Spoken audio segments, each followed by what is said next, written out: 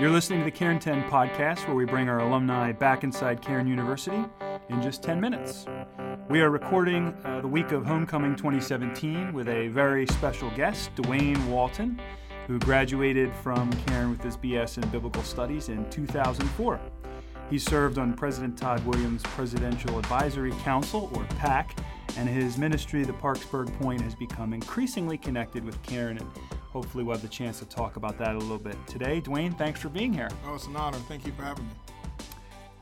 What was your message to the students today in chapel? And then you also spoke in Dr. Mikulak's class afterwards. So what were some of the things that were on your heart and mind to share with the students? Sure. Yeah, I'm so impressed with the direction Cairn has gone with preparing students not just for church ministry, but for ministry in society and the world.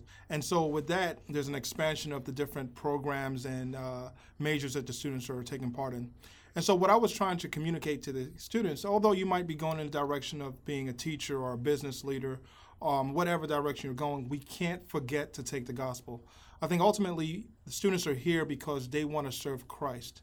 And you serve Christ best when whatever career path you take, the gospel is still priority. So you want to be successful as a business owner, but at the same time, how are you preaching the gospel of Jesus Christ in that sphere? Well, you did a really effective job. We had great feedback on your chapel time today, and also that will be posted on our YouTube channel so people can check that out for themselves. Let's talk about Parkersburg Point a little bit. I had the privilege of visiting there a couple years back. What is the ministry and what's it all about? So the Point is a community center that is open to kids from ages 8 to 18. And of course we have basketball courts and skate parks, all that great stuff, cafeteria to feed them. But every night a different church is on site. And that church is going to serve the kids in different ways, but at the end of the night, share God's word with them. That's very key. As the kids get saved and embrace Christ, we're then trying to shift them to develop them. And part of that is their education. And getting them to a school like Cairn, which has partnered with us, is key. Because now, after they get saved, our question is, how is God going to use them? And we think that he'll be able to use them more effectively, or most effectively, with a biblical foundation and a developed Christian worldview. And I don't know of many places that can provide that as like Cairn. And so that's what we're trying to do with our organization. Yeah, that's great. Yeah.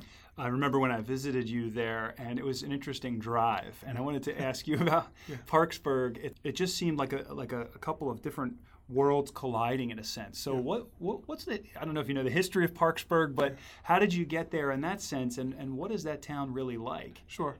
Well, the history, I don't know all of it. I just know what happened when I got dropped into it.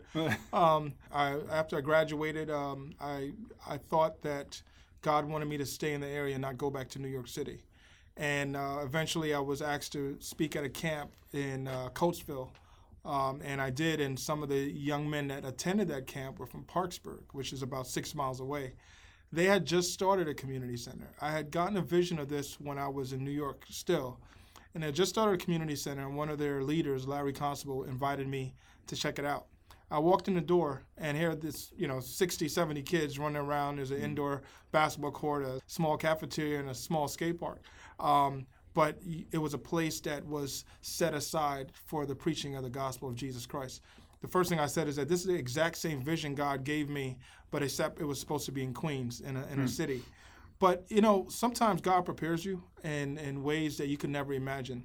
At the same time, Parkersburg is a rural community. It's Chester County, but very close to Lancaster County.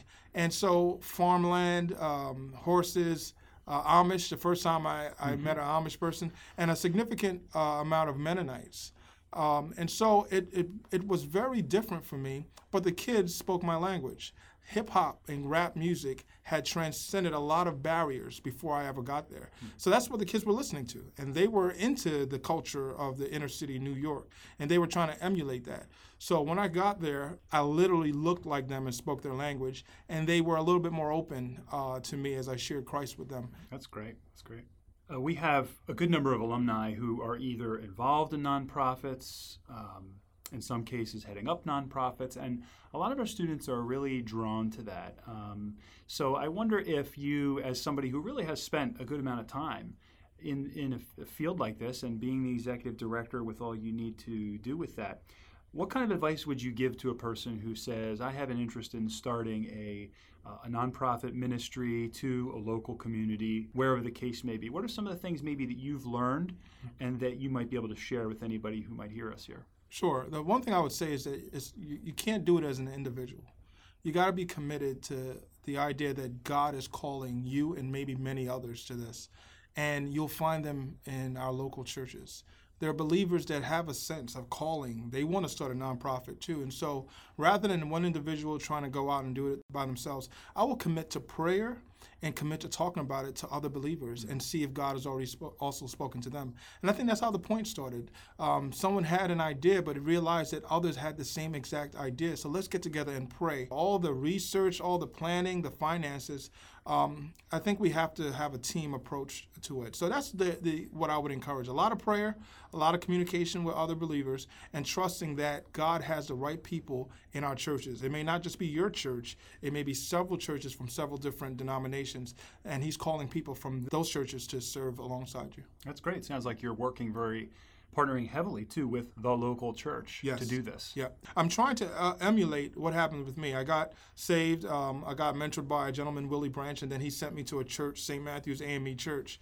That church provided all the necessary things I needed to grow. I was challenged every Sunday by some of the older members, especially some of the older women that took an interest in me and wanted to see Christ formed in me. And so what we're trying to do at the point is invite the churches to be that at the point for these kids. The kids need someone looking and say, hey, God has a plan for your life. I was hearing that all the time. And after a while, you believe it because these old people that made it saying that Jesus really is calling you to serve. So we just want to continue to strengthen our relationships with the local church because that's where we see transformation in the lives of our kids. We had a great conversation on the way over here. It was really encouraging to me on the walkway after we were in the cafeteria having lunch, and it had to do with the value you found in reconnecting with the university, which is one of the things, obviously, that we're trying to do in the alumni office. So can you talk about that a little bit, some of the things that you were explaining to me you've come to realize are perhaps great opportunities and a really great reason to reconnect with your alma mater? Yeah. Well, when I came to Karen and I went off, I thought Karen was sending me, all right, to go and do this work that we've prepared you. But now I realize they were partnering with me. And I think that's important. At the point now, we have a banner, a Karen University banner in our gym, and we're always pointing students to it. Our students need a school like Karen where their Christian worldview can really be developed. That foundation that's needed to serve Christ can be strengthened. And so I look now at Karen and say, wow, we're in this together. And that's humbling to me. I was a student that came through, and to think that the school is embracing the ministry that God has called me to and saying, how can we work together? To the point where we have students that are scholarship to attend here. We have opportunities for our staff to continue their education. It's incredible. And what's even more amazing is that you see the resource that Karen have. Thousands of alumni that are doing similar work or work that God may be pushing us towards, that I have a resource now. I can call in, I can find out who's doing what and meet with them and gain so much wisdom. So it's just realizing all that Karen can offer me, not just when I was a student here, but far into the future as God is using me. So it's so exciting, and I'm so humbled to speak at chapel, to meet with staff and professors. It's just humbling. It's been great. Great to have you here. Well, thanks for being with us today at Karen, Dwayne, and for talking with us, and thank you, alumni, for listening. Regardless of the line of work you're in, we want to hear about it, and we want other alumni to hear about it as well. The best way to do that and to start that conversation is to send us an update via our website, karen.edu/alumni, and click Update Your Information so we know where you are and what you're up to.